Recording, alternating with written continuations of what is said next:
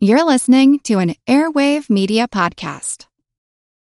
When you need mealtime inspiration, it's worth shopping Kroger, where you'll find over 30,000 mouth-watering choices that excite your inner foodie. And no matter what tasty choice you make, you'll enjoy our everyday low prices, plus extra ways to save, like digital coupons worth over $600 each week. You can also save up to $1 off per gallon at the pump with fuel points. More savings and more inspiring flavors make shopping Kroger worth it every time. Kroger, fresh for everyone. Fuel restrictions apply. Another day is here, and you're ready for it. What to wear? Check. Breakfast, lunch, and dinner? Check. Planning for what's next and how to save for it? That's where Bank of America can help. For your financial to-dos, Bank of America has experts ready to help get you closer to your goals. Get started at one of our local financial centers or 24/7 in our mobile banking app.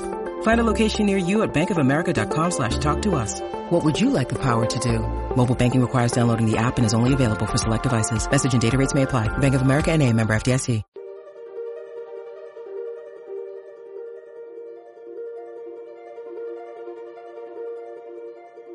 Over 7 million different animals inhabit our planet. Yeah, so orangutan. Again, every species is just exciting to cover, but these guys, like... What can they teach us? Their intelligence. Researchers in 2003 reported that orangutans have evidence of culture. Many species are in crisis and need your help. Palm oil. Right. It's cool to use sustainable palm oil. It's cool. Trust me. Yeah. The animals thank you. Join the movement at allcreaturespod.com. All right, welcome to the All Creatures Podcast. I'm Chris. And I'm Angie. Angie, my stuff finally made it to New Zealand. Congratulations. It has been 3 months. Yeah, it's like Christmas all over. Finding lots of fun trinkets you probably should have thrown out before you shipped it thousands of miles. Oh, are you... you are not kidding me. The stuff they packed, because my wife's job paid for the move, so they packed everything for us, and like I'm unrolling like this little plastic cup. I'm like, why did we save this? First of all, I'm trying not to buy plastic anymore, but like the littlest things they packed, it is like so ridiculous. Well, yeah, you'll great. have a yard sale in your new house, so there you go. Yeah, just for anybody, the reason I bring that up is it's been 3 months since I've seen my stuff. If you move overseas, just realize it's going to take a long time to get there. And I guess unless you pay tons of money or something. But honestly, Chris, I mean, did you really miss your stuff? Because I missed my bed. Oh, well, okay. Touche. I can get behind that. But I like to pride myself on being somewhat of a minimalist, which is super hard with little kids, and a husband that likes to collect stuff. But in the same instance, I wonder what it would be like to be kind of camping for 3 months in a rental house. Yes, it was great because I was so nervous about all the stuff that's descended on us, and the homes in New Zealand are much smaller than in the States, so I realized how much wasted room we had in our home. But yeah, I mean, there's stuff. I mean, like my pillow. Like we got here, and you buy the cheapest pillow you can because you've got a good one coming, right? And it was just like that was really nice. Our own sheets, not sleeping on the floor anymore, stuff like that. Interestingly enough, Chris, speaking of pillows, I think that's a very good segue to let the listeners know that this week we picked a very, very, very amazing and intelligent and ambassador species that also has been known to use pillows. Yeah. And appreciate a good pillow. Yeah, I can't wait to tell us about this. So listeners, please stay tuned and we'll discuss how orangutans, our species of the week, uses pillows. Yeah, I know. Just like us. I'm excited to hear that because I didn't, when you get into the behavior stuff, and so I really want to be surprised on just how intelligent they are and how they are a lot like us.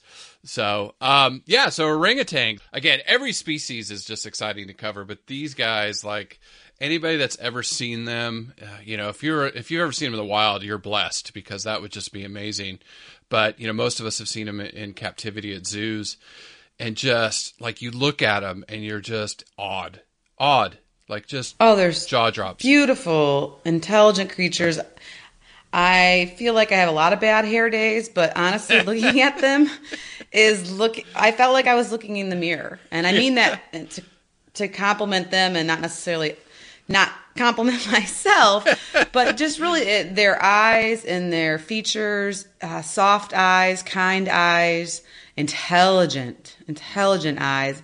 And of course, as always, before doing the podcast, I sit down with my husband, who has worked with orangutans in the past, and asked him to share some experiences with me. And I found myself being fascinated by his stories, but also a little jealous. I was man, that sounds so cool.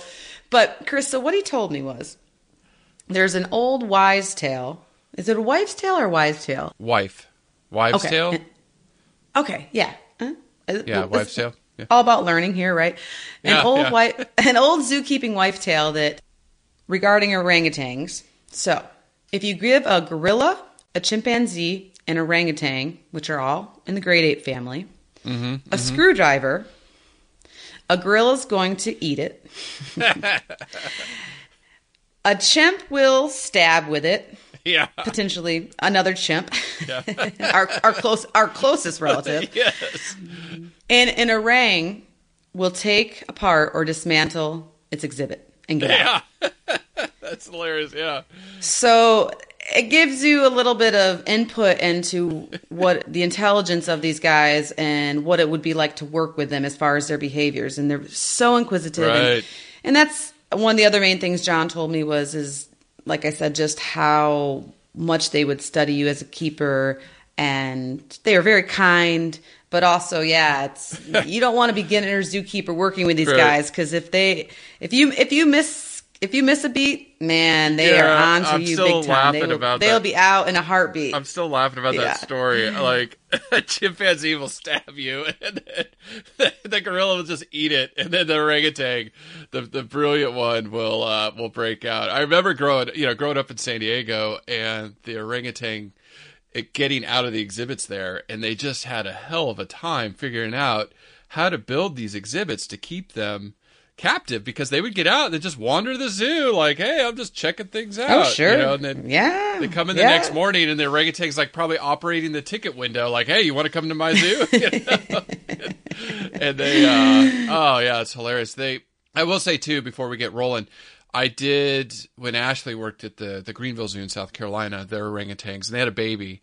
So I got to be a little bit up close and personal. Precious. Too. And when they were doing some training, I was, in the obviously protected contact, but the big male was over there, and they would teach him to, present his shoulder so he could get his vaccinations and things like that.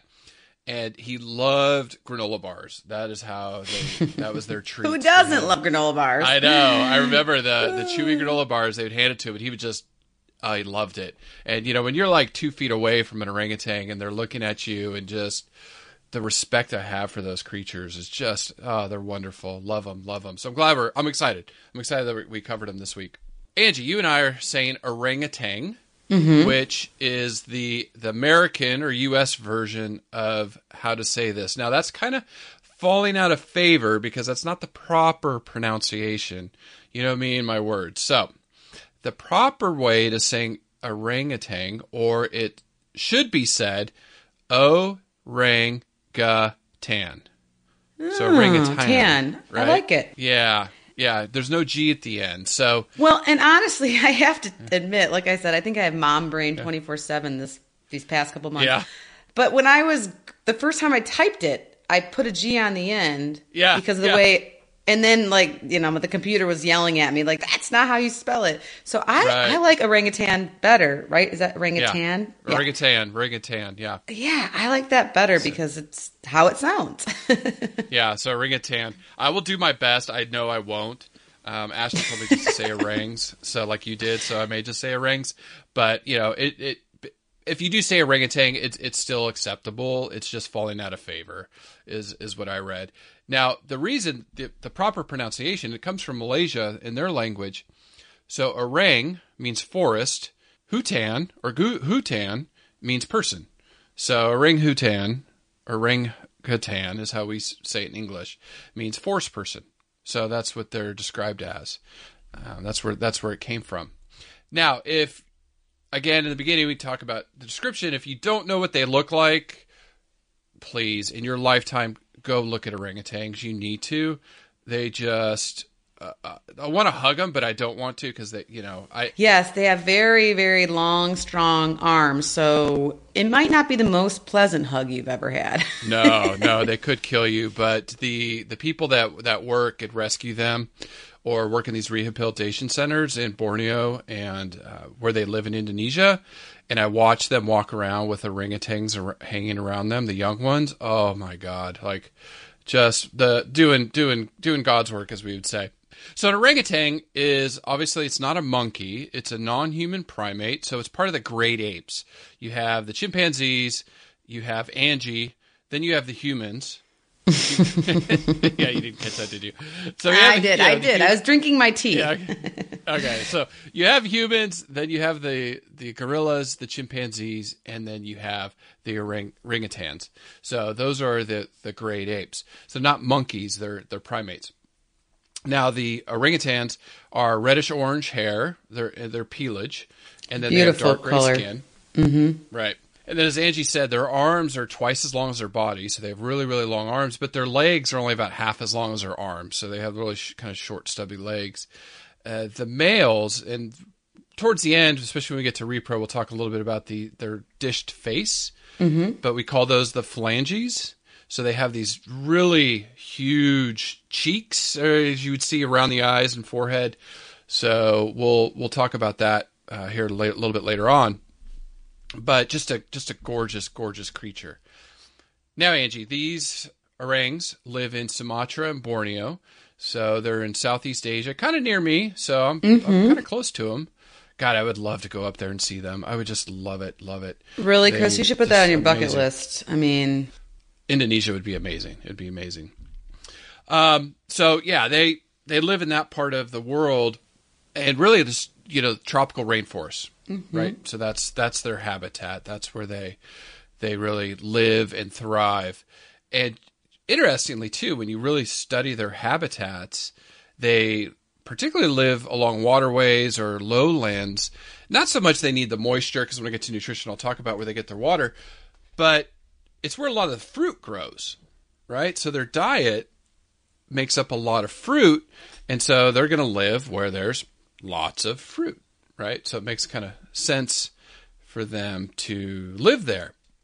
Now, what was also interesting, reading about their habitat, is they don't really like to go very high in the mountains. So they don't find any orangs above 500 meters or 1,600 feet. Oh, yeah, that's not very high at all. Yeah, it's interesting because in Borneo and Sumatra, they have a lot of these mountain ranges that are really high, and they don't find them up there at all. They don't explore. They don't go up. Like you think mountain gorilla, right? And the orangs do not go up there. They really like these swampy areas. It might be something to do with, like you said, the fruit trees and where those are found, and perhaps those aren't found in higher elevations. Right. Now, here's a word of the week for people. A boreal species. I think we might have said that before, but I'm not sure. This means, a boreal means they live in trees. Yep. Compared to all the other species of great apes, they spend a majority or most of their time in trees compared to the others. Right. Yeah, they live up there, and they rarely come to the ground. They sleep up there. Mm-hmm. And really, and think about it, they're really avoiding predators, and tigers and leopards are their two big ones, right? Yeah, and then when you were talking about the great apes and how the chimps are pretty violent and a gorilla's tough, it'll just eat the screwdriver. The orangs just seem more docile, right? Not as aggressive, I guess. Sure, and it might be a behavioral strategy due to the fact that they are solitary but social. So they're, even when they do cross paths, a lot of times they're not extremely aggressive with each other, and that might have to do something with similar to when we were talking about bats, is that only certain areas of trees fruit at certain times, so they might be foraging in a similar location as another one, and therefore it's not going to be beneficial for them to be super aggressive and hurting each other, right, and fighting over these fruits. It's because when a tree fruits, it's super plentiful, right. So they kind of can experience like sharing means caring, kind of docile, a little bit more laid back than having to like fight for the resources or something. Tell you're a mom. I can tell you're a mom.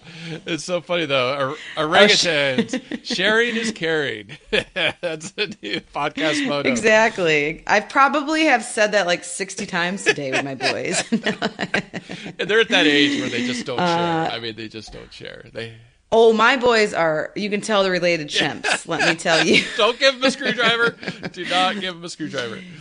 Yeah, they're not going to eat that screwdriver. They're not going to deconstruct my house. They're going to stab each other with it. Let's be real. Oh, God. But Chris, it is interesting. And my husband did point out that, he felt that of the other great ape species he worked with, that, they are a little bit more docile and the origin for that is probably not necessarily known, but there must be a reason for it. Right. And I was thinking because we were talking about them being arboreal, so, not having to deal with predation as much, they just kind of avoid it so they don't have to be as violent or, quick to anger or something like that to protect themselves. I don't know. Mm-hmm. Who knows? There you go. There's a good research study for you, Angie. Yeah. I was going to say, well, Chris, you bring up an excellent point. There's a lot that we don't know about these orangutans, and to the fact that researchers are studying them out in the wild that are desperately trying to help them, and like you said, doing God's work to try to save these species, which we'll touch on in the conservation section. And they know that one of the ways to do that is to learn more about their natural behavior in order to try to help best protect them in their natural habitat. No, that's a good segue quickly into the slide I'm actually looking at, and that's talking about the conservation and why we chose this species. I mean, they've been in the news lately, which is really good. They're getting some love. And yes, and interestingly enough, for those that follow the podcast, I've mentioned, I believe, in the past that my conservation crush, which I'm allowed to have, yes, Leonardo DiCaprio, is trying to help out orangutans, and I was very excited to read that article. In fact, my husband, who is very supportive of my conservation crush, was the one that pointed out this article. He's like, "Oh, look what Leo's doing! Look what Leo's doing now." I think he has a little crush on him too, at least for his conservation efforts. But he recently, I think just like a day or two ago, was encouraging people to virtually adopt orangutans by sending money to a charity called International Animal Rescue that adopt these orphaned orangutans. Mm-hmm. So really cool stuff. Thanks, Leonardo. Yes, we love you. Leonardo. I love you. Yeah. We'd love to interview you for the podcast. I'll try to get that set up soon. Yeah, I sent his. I did know. I mean, I'm not a stalker or anything, but I did send an email to his organization and have not heard back. So yeah. All we can do is keep trying, right? Yeah. But, the reason he's jumping in with both feet, and a lot of people around the earth, is not only do they have flagship species for that part of Earth. So in the Flying Fox episode, Angie and I talked about, preserving the habitat for orangutans is going to have a beneficial effect for flying foxes in that part of the world. The habitat reduction, this species, I think, is a perfect example of what is going on out there. And when you look at their environment and how it has been reduced in less than 70 years, it's like 60-70% of their habitats lost to ag, logging, some of the things that we're going to talk about mining later. Right. Mm-hmm. So it's been horrific for them. And I'll definitely, put some of this stuff in the show notes. So at the end of the podcast, obviously we'll talk a little bit more about the conservation, but, kind of leads in why should we care about orangs? Well, Chris, you touched on it just a second ago, in the fact that they are this big, brilliant flagship species. So saving them is not going to only have effect on the orangutans, but it's also going to have a trickle-down effect on other species of both animals and plants that are also being devastated by this habitat loss and deforestation and fragmentation. And the other really key thing that we've touched on in this podcast before is the fact that orangutans eat a lot of fruit. And so what goes in one end comes out the other. Comes out the other, yeah. And so they're known as seed dispersers. And they disperse plants and seeds and fruits all throughout the jungle. In fact, one species of plant that actually is a little bit toxic but doesn't appear to affect the orangs, they're the only known fruit disperser of this plant. Oh, wow. Okay. So they get wiped out. There goes that plant. So as you can see, there's many complex interactions that would be really lost if the orangutan was lost. And yeah, I think that's interesting because I was going to say, I remember talking to Niaga, and he brought up this species of tree where the dodo used to live, and then there's no new trees.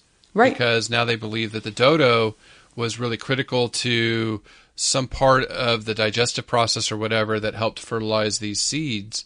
And being that the dodo's gone away, now these trees are going away. Jumping into the evolution, we've already covered primates and monkeys in the cat paw. So this, the story that stretches 65 million years, I'm not going to recap again. But, all right, so some of the things that make us, make orangs and us primates, we have forward-looking eyes for 3D viewing. We have eye sockets that actually protect our eyes. We have opposable thumbs. That's a good thing. Yeah, exactly. And then opposable thumbs for grasping. This was in texting. Yeah, texting. Yeah, I know. Oh, God. And then, like you said, that's the one thing that we're going to keep. The large brains, but this was cool. I didn't realize this in other primate species. Unique fingerprints. So not only do humans have fingerprints, but also orangs, the gorillas, and chimps also have unique fingerprints. Yeah, makes sense. Yeah. Cool, though. Yeah, so just, really quick, the apes broke off, around this primate evolution around 20 million years ago. And this was the first, monkey/primate that the relatives had no tail, really strong limbs, and their posture was more upright, right? So they could stand a little bit more. Then about 10 million years ago, like Angie said, the apes migrated to Asia. And then that led to the gibbons, which are the lesser apes, and then the orangs, which are the great apes. So the great apes are, again, us, the gorillas, chimpanzees, and the orangs. Now, Angie, this is the one thing I was so excited to talk about. And I don't know, I always get dorky about this evolution stuff. But I found King Kong. There was a King Kong. Wow, do tell. I don't know if you knew about this. No. Okay. But my friend Jesse here knew about it. I was like, oh, you knew about this guy? So there was a huge ape. Now, not King Kong as big as, the Empire State Building or whatever when he gets to the top of it. But there was an ape called Gigantopithecus. So this guy, awesome. Yeah. It was about 300,000 years ago when they died out. Some studies, I think I saw 100,000 years ago. So very recent in the geological record. And they lived in Vietnam, China, this part of Southeast Asia. So very closely related to orangs. So could you just take a guess. How heavy do you think they were? Large ape. Oh, man. I don't know. 500, 1,000 pounds? 1,000, you're close. 1,200 pounds. 1,200 Yikes. pounds. That as heavy as a big horse, or medium, large size horse. I was gonna say, Chris, it's so funny. You and I think so much alike. I just pictured like a huge horse standing upright, but being a monkey. Yes. Like my worst nightmare. Yes, this guy was 540 kilograms. Yeah, they stood 10 feet tall, or 3 meters. Woof! So, Yikes! This thing, I was like, are you kidding me? This thing lived. I found a giant ape. So it can go with that giant saber-toothed cat, the size of a horse. Oh, wow. Unbelievable. Yeah, great. Yeah, and so the orangs, they split off from the great apes around this time, and then they settled in Southeast Asia. They actually were up into China, that part of Asia too, and then obviously as humans dominated, pushed them out, they got more isolated to Indonesia. Now, there are 2 accepted species, and then, like you said, the 3rd species that was just discovered last year. So the 2 that have long been followed is the Sumatran orangutan And these are all of them are critically endangered, but there's roughly 14,000 left. So small Yikes. basketball arena, college basketball arena size, like that's your whole population left on Earth. Yeah. And then the Borneo orangutan, again endangered, with 50,000 left. So, small football stadium. Well, yeah, and I read new reports too that it's hard to perfectly estimate the number of species because of how they live in the trees and the fragmented populations and also the deep forest that they live in. But that one might, is they're all trending downward. But right, which is nothing of a population of a species, especially a big primate. Then, Angie, like you said, the new species just discovered was the Tupelo orangutan. Now this one, there's only 800 left. Yeah. So this is, the most endangered great ape. The mountain gorilla is a close second, but this one is, there's very few of them left. And they are isolated in North Sumatra. Mm-hmm. And they think about, reading up the scientific papers about these guys. They split off about 20,000 years ago. Mm-hmm. And they have found some differences in DNA, and then their behavior is slightly different, too, from the other two species. I found a quote in this article. It was actually posted on the World Wildlife Fund page. I want to really read this because this sums up so much, again, trying to capture on what's going on around the planet. So the researcher said, this discovery not only demonstrates how much we still don't know about the biodiversity on our planet, but also sheds further light on the precarious position species like the Tapanuli orangutan are in as their forest homes are increasingly threatened by conversion. I mean, I read that and I was like, wow, that sums up a lot. It's a heavy, heavy thought. Very heavy. Mm-hmm. That we still are discovering new species like a great ape. Exactly. A species of great ape that, wow, we still don't know a lot about our planet. And this newer great ape, the Tapanuli, I related to him too because they talked about their frizzy hair. Yeah, and I was like, right. That was one of the, there's a lot more differences behaviorally and a few physical differences, but the frizzy hair. It's your long lost relative? Yeah, I was like, oh my gosh, that's like looking at myself in the mirror.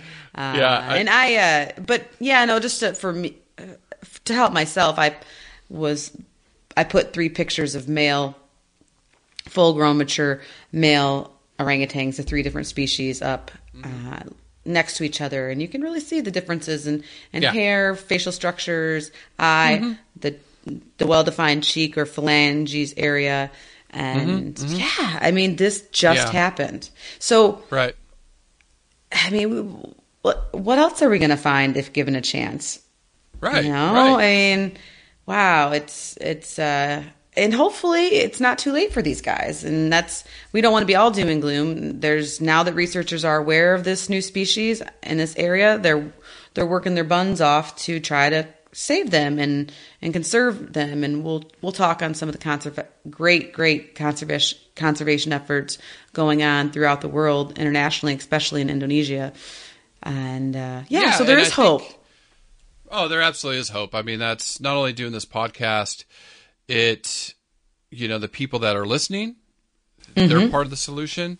They, and our listeners, Angie and I love you to death, and we're just so excited to be able to share this stuff with you. But share it with people because we need to network and push the message. But now you have Leonardo DiCaprio. You have the news highlighting these species. So people are paying attention, and towards the end of the podcast, a ton of good work going on, and international organizations, and tons of conservation groups, and many of your local zoos are doing amazing work. I'm going to touch on my favorite zoo doing orangutan work later on in the podcast. So that's the thing is there's a lot going on to be hopeful about, but definite actions need to be taken, and we need to get the word out, people. So Let's do this thing. Right. Let's do it. Yeah. So just some of the specific traits of these orangs. So they live up to 60 years in the wild in captivity.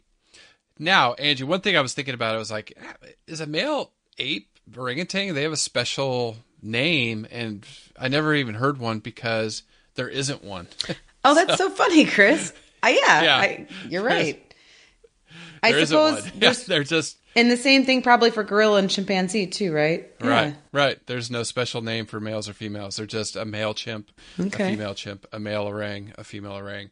Now, there is a special name of a group of orangutans. I did find that. Ooh, I don't know this. This is why I love this show. Yeah. It's called... It's funny because we're talking about these being the wisest of all of them. But it's called a congress. Well. I know the feeling, the politics in the U.S. Yeah. I was going to say, perhaps when this term was coined, those were some of the wisest people in the land. Perhaps. Not much anymore, yeah. I guess it depends on where you live, but yeah. A group of orangs is called a congress. Right. And now, I'm sure you're familiar with what a baby orangutan is called. Yeah, baby. Meh.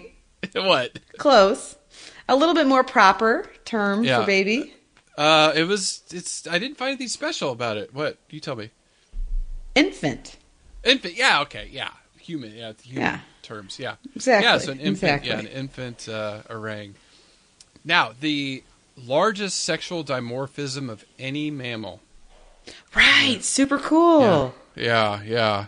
Which, just for our listeners, a quick reminder, sexual dimorphism means that between the males and females, there's a size difference and big differences. And so with the orangs, the male is 2 to 3 times larger. So an average male is going to weigh, or an average female is going to weigh 30 to 50 kilograms. And I don't even know what pounds that is. 82. But I have 80 pounds. Yeah. Mm-hmm. And then a male is going to be double that or so. Right. Around 200 or 190. Okay. Mm-hmm. Yeah. And they're about 87 kilograms. Yeah. So pretty impressive. Mm-hmm. Right. And then just in height, the males can stand 54 inches or 1.4 meters. Females 45 inches or 1.1 meters. This was cool. Males have a wingspan of almost 7 feet or 2 meters. I read almost up to 8 feet, but yes, big. Yeah. And you said wingspan. Did you mean wingspan? Or is that the right? Wingspan. You mean arm span? Yeah. Oh, arm it's called span, wingspan too? Okay. Yeah. See, like me, I'm flapping my arms at Angie over FaceTime. Now, I like this too. The males, Angie, as you listen to this, have sexy beards and mustaches. And I did read about it. Well, to be honest, I didn't read about the beard part. I am a fan of beards. But I read about mustaches, and I was kind of like, those don't do it for me. It's like, they have those old 70s mustaches. I totally, yes. I just pictured like my dad in the 70s. Like, that's not doing it for me. No. Now a beard, like all the hipsters and whatnot, and my husband grows a beard sometimes. I can get behind a beard, but that's pretty funny sexy. description. And then, and then they also, Angie, have these large throat sacs that the girls just go crazy for. Well, who wouldn't? I mean, every lady likes himself a large throat sac. Let's be honest. What do they call it? Goiter or something weird here? That's pretty sexy. But it is part of the male sexual or male attractiveness for females. Mm-hmm. So they really like those large throat sacs. So, I have to grow that out. Hey, like I said, I got to write a book on this stuff. We'll get to the phalanges a little bit later about that, but oh my God, these guys are pretty awesome. I will say that the males, healthier males have really well developed phalanges. Now, these throat sacs are important, right? I mean, not only is it just yes, it's not attractiveness, but it is. Yes, they serve a function, form and function. We talk a lot about in biology, and the function is for vocalizations. Orangutans not surprisingly, have a large amount of communications, of course, verbal and nonverbal. But with verbal, they have a lot of sounds. And so a mature male, a breeding male that's dominant of age, will make these long calls that attract the females and advertise themselves to other non-dominant males. Orangutans, this just makes me giggle. When they're annoyed, this is like totally what I would do. When they're annoyed, they actually like suck air in through their lips and make a kissing sound. It's called the kiss squeak. So they'll do that when they're annoyed, and I'll have to ask my husband tonight if he ever got kiss squeaked, which meant an orangutan was annoyed with him. He's like, Angie, you did that to me last night. Yeah, exactly. And then once again, just to make them, if they're not already near and dear to your heart, to make them a little more endearing, orangutans are known to blow raspberries, which is just precious. As a mom, I blow raspberry on my baby's bellies all the time. So that to me is just my little happy thought of the day for what these guys do to communicate. And if you bear with me, I have a male with his beard and mustache and phalange sexy cheeks. Mustache. Yeah. And sexy throat sack. Doing what's called a long call, which is why he needs his big throat sack.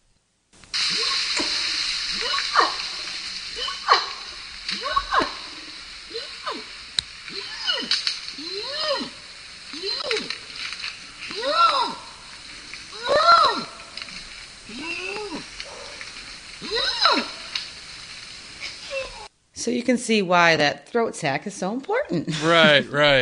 Yeah. Or you can hear it. You're talking about, not only the vocalization, but what is coming to my head all of a sudden, and I'm really going to date myself, right? So for any of the listeners that are out there that are older than 40, might remember Any Which Way But Loose. Negative Ghost Rider. Any Which Way You Can. Mm-mm. No, you don't remember those Clint Eastwood movies? Right Turn, Clyde?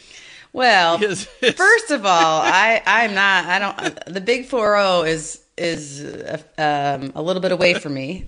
Not that much longer, but you were alive when that movie came out. I know you were alive, but it's Clint Eastwood was a boxer or something, and he had a orang as his companion, like his friend, which is a bad in this thing. Truck, and he's like, "Yes, we you don't point want that one out. as a pet," but it was hilarious. He's like, "Right turn, Clyde," and the orang just kicks his arm out. It just like right hooks this biker. It's just, oh my god, I was a kid when that movie came out. I wasn't. Yeah. Anyways, yeah, it there sounds you go. like the slapstick. Yeah, it sounds like the slapstick humor that John or my boys would like. I don't. John probably knows it. John knows that movie. Yeah, that's a great one. Well, getting back to their behavior, they do spend most of their time in trees. They're arboreal, which you had already talked about earlier. But what I really want to focus on, if you'll bear with me, because I just really dove deep into this rabbit hole of the orangutan's nest building behavior. Right. So since they spend most of their time up in the trees, they sleep up there. And so almost every night they build a nest. And I was like, okay, cool. They put some leaves down and they build a nest. Oh, no. This is a really carefully constructed, complex intertwining of branches and twigs. In fact, a young orangutan actually have to learn it from their moms by observing it each night when they build it. And they do some braiding, and it's a very like procedural structure way that they do it, and they reinforce it. And then, Chris, as I had mentioned at the beginning of the podcast, orangutans have different preferences for additional comfort features that they add to the nest, such as pillows, blankets, roofs. Wait for it, bunk beds. Are you kidding me? I know. I'm like, I don't know. I might just see that. I might have to see that to believe that. But that's what I read. Yeah. And it made me giggle because we just got our boys' bunk beds about 3 weeks ago. And now, granted, the bunk bed came in 2 boxes with like 50 pieces of wood. Bless John, my husband's heart. He and Xander painstakingly put it together over the course of I don't even know how many hours. But I just, but here I am picturing like, wow, these orangutans like whip together some make bunk beds every night and no problem. Right. And, him and Xander were kind of pissing and moaning like, oh my God. And they had instructions too. Yeah. Now I would never even, I would just hire somebody to build it, or I'd buy a pre-built one because I'm that lazy. Right. But, so it's just, for me, we know they're like us. We know they're one of our closest relatives. But some of these behaviors just, when I'm reading about them, I'm just so floored. As I'm reading about orangutans, I'm picturing my husband and my son building bunk beds, which that doesn't usually happen. And I mean that in the most compliment-loving way possible. That doesn't usually happen when you're reading a lot about other species, and it's because they are so brilliant and unique, but they also lead solitary lives for the most part. And when I say that, they're known as solitary but social species. Lastly, Chris, I just want to briefly touch on their intelligence, because that could be, we need to get an orangutan specialist on here. We have to find one. If anybody knows of one, I'd love to hear more in-depth about some of the studies and some of our understanding of where we're at with their intelligence. Researchers in 2003 reported that orangutans have evidence of culture. And by culture, I don't necessarily mean listening to Justin Bieber or Taylor Swift. That's not culture. I'm sorry. Oh, the Beatles. Thank you. That's culture. No, I agree. Mozart, Beethoven. Yes. But so, like you said, there's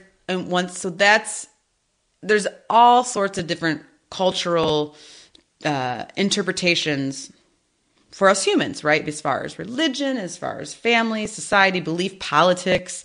What they have found is that in Borneo, the orangutans there, they do different behaviors, such as using handful of leaves as napkins, which is super cute. They wipe their chins off with napkins after eating a juicy fruit, just the way I would. Yeah. My son wouldn't. No. But they don't see this behavior in all the different areas. The Sumatran orangutans will use leaves as gloves when they're handling spiny fruit or branches. It's like putting to handle like roses, you put a glove on. So they basically built a leaf glove to protect themselves. Learn more about the cool things. Oh, and they use seat cushions in spiny trees, so they protect their that's hilarious. They protect their bum. They put a pillow down. Yeah. They talking about their fruit and wiping their mouths. I mean, they are omnivores. They look at their digestive system, because like we, think about our digestive system in relation to another great ape. Their cecum's a little bit larger than ours, so they can digest some of this fiber. It's almost like these hindgut fermenters we see with horses and rhinos and other species like that. They do eat lots of fruit, seeds, bark, nuts, insects, honey, if they can find it. And then sometimes, being an omnivore, they will eat some small vertebrates.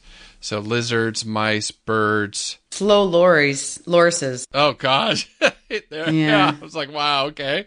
Poor little guys. And then, then I'm thinking, okay, they're arboreal. They live up in the forest. Do they sneak down to drink? And generally they don't. So their moisture they just get from licking leaves, trees, things like that. Very interesting. That makes sense, water. Right? Yeah. Yeah. Yeah. So they don't sneak down to get drinks of water. And then they actually, like you said, with their intelligence, they use tools. So that's another sign of intelligence. They use sticks and rocks to open up some of that food or fruit. So kind of, really unique behaviors. Now, I think one thing we should cover quickly is the repro. Oh, yes. And I'll try to be quick at it, but it's pretty cool. Yeah, okay. Let's go. Let's hit me with it. Everybody take a big sip of their water or tea. No, here we go. Just the really cool stuff is we've talked about the males and this distinct phalanges or round, big, just almost silly looking cartoonish cheeks that they have. And what that is males mature around 7 to 8, maybe even 15 years. It just depends on if they're in a wild setting or if they're housed under human care. But when they do mature, they get these prominent cheek pads, which are called phalanges. And like Chris mentioned, the throat sac, which is used to make these loud verbalizations or long calls for mating and territorial calls. They also get a little bit longer coat of dark hair on their back. And Chris, interestingly enough, there's 2 types of mature sexually active males in a congress, right? That's what it's called, a group of ranks. In a congress, and one of them is going to have these flanged cheeks and be dominant and have loud verbalizations. And then the other is going to be most likely younger and be basically an unflanged, so not having these big cheeks and throat sac male that looks like an adult female. And this is what... bizarre. Mm-hmm. And so in biology, this is what's considered as an arrested development, okay? Where the... Great show, by the way. Great show. I definitely agree with you on that one for sure. Much more than the Clint Eastwood movie, whatever that was. Last century. Yeah. You lost me on that one, buddy. My main take-home message today is that orangutans have the slowest known life history of any mammal. They take the longest to grow up, and they're the slowest to reproduce. So when we lose one to poaching or habitat loss, it is really hard for them to recover. Okay, so once again, males don't become sexually active until they're 8, but most likely 15, sometimes even later. Females will have their first reproductive cycle, their first menstrual cycle, from 6 to 12 years. But they're not going to have an offspring, most likely, especially in the wild, until they're about 15 or 16 years of age, if that. But here's the kicker, Chris. So a female gives birth, and their interval between births is between 8 to 10 to even longer before they have another infant. Crazy. So they have, let me make this sure this is real clear, they have the longest interbirth interval among the great apes. I mean, that is just... really long, okay? But and another thing that's really cool about orangutans, since I'm a mom, and this is super impressive, guess how long they lactate or breastfeed their young? 1.5 years. Right. So in human, that's wrong. I mean, that's the wrong answer, but you're right in thinking. Okay. Humans, thanks for playing. Yes. The answer is about 8 years. 8 years. Whoa. Any of my fellow mom listeners out there, they're all cringing, right? They're all like, what? Yeah. So it's just crazy. The mother and infant have just a really strong bond, and once again, it helps me be able to relate with them. Cool creatures. Right. They are. And, jumping into the conservation, we already kind of highlighted they're critically endangered. One thing I saw was they're, like I said at the beginning, so looking at their habitat, in the last 50 years, it's gone from 25 million hectares down to 10 million. Wow. So they've had a greater than 60% loss. That's tough. In just 50 years, and it's accelerating. It's not slowing down.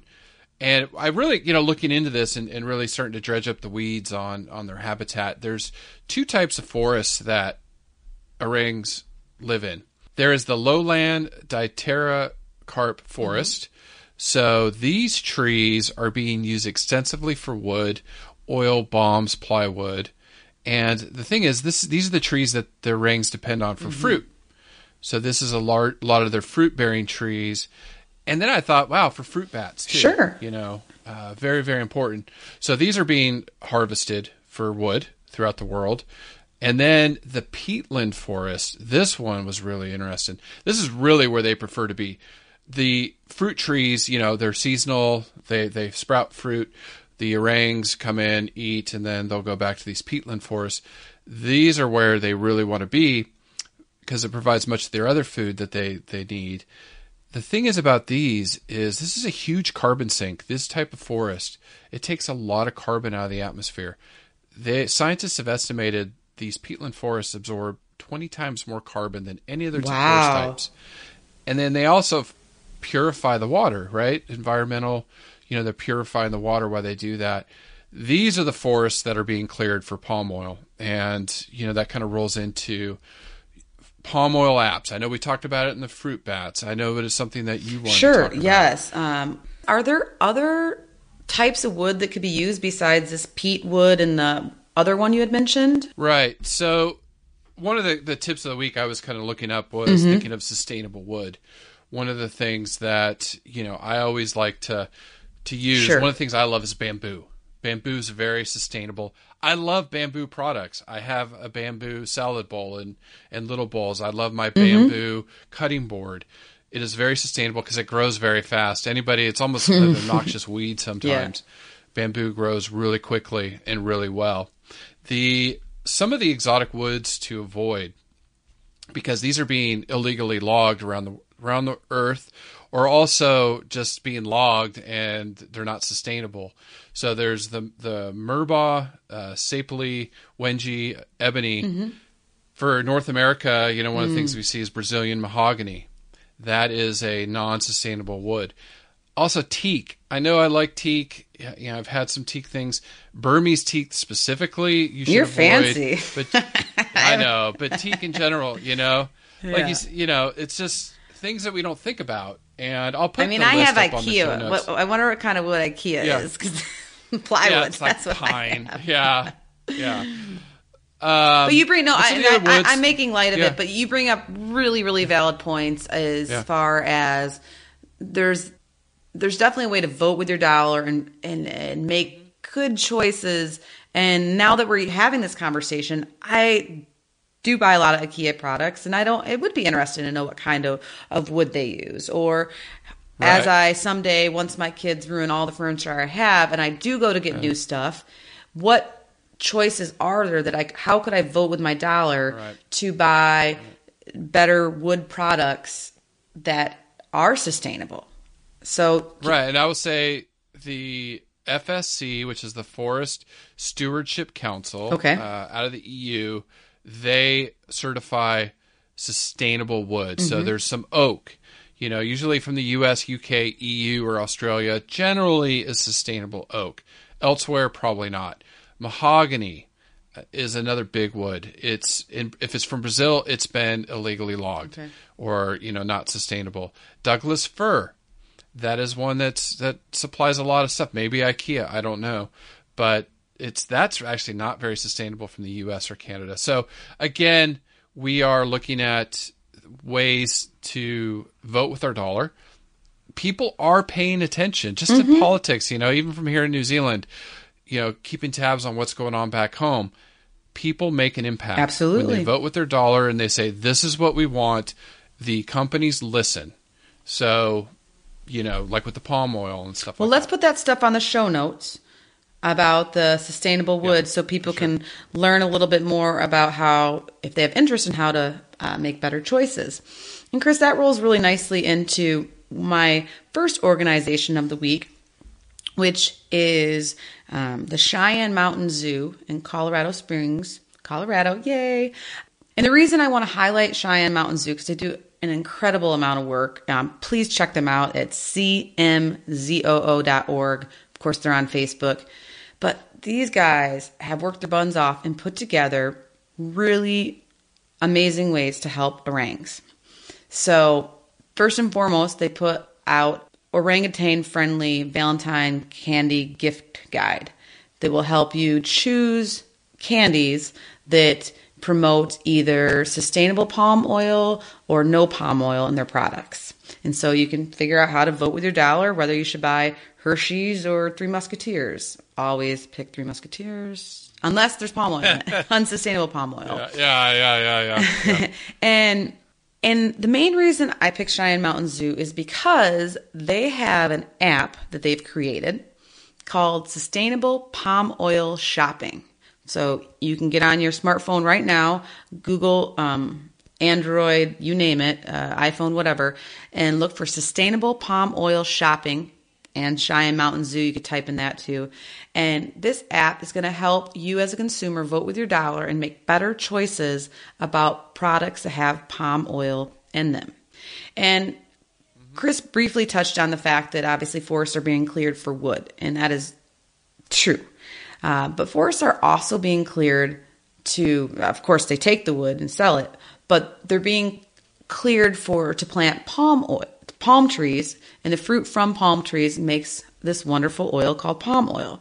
And I say it is wonderful because it is a great oil and an efficient oil. It produces 4 to 10 times more oil per acre than other crops like soy or canola.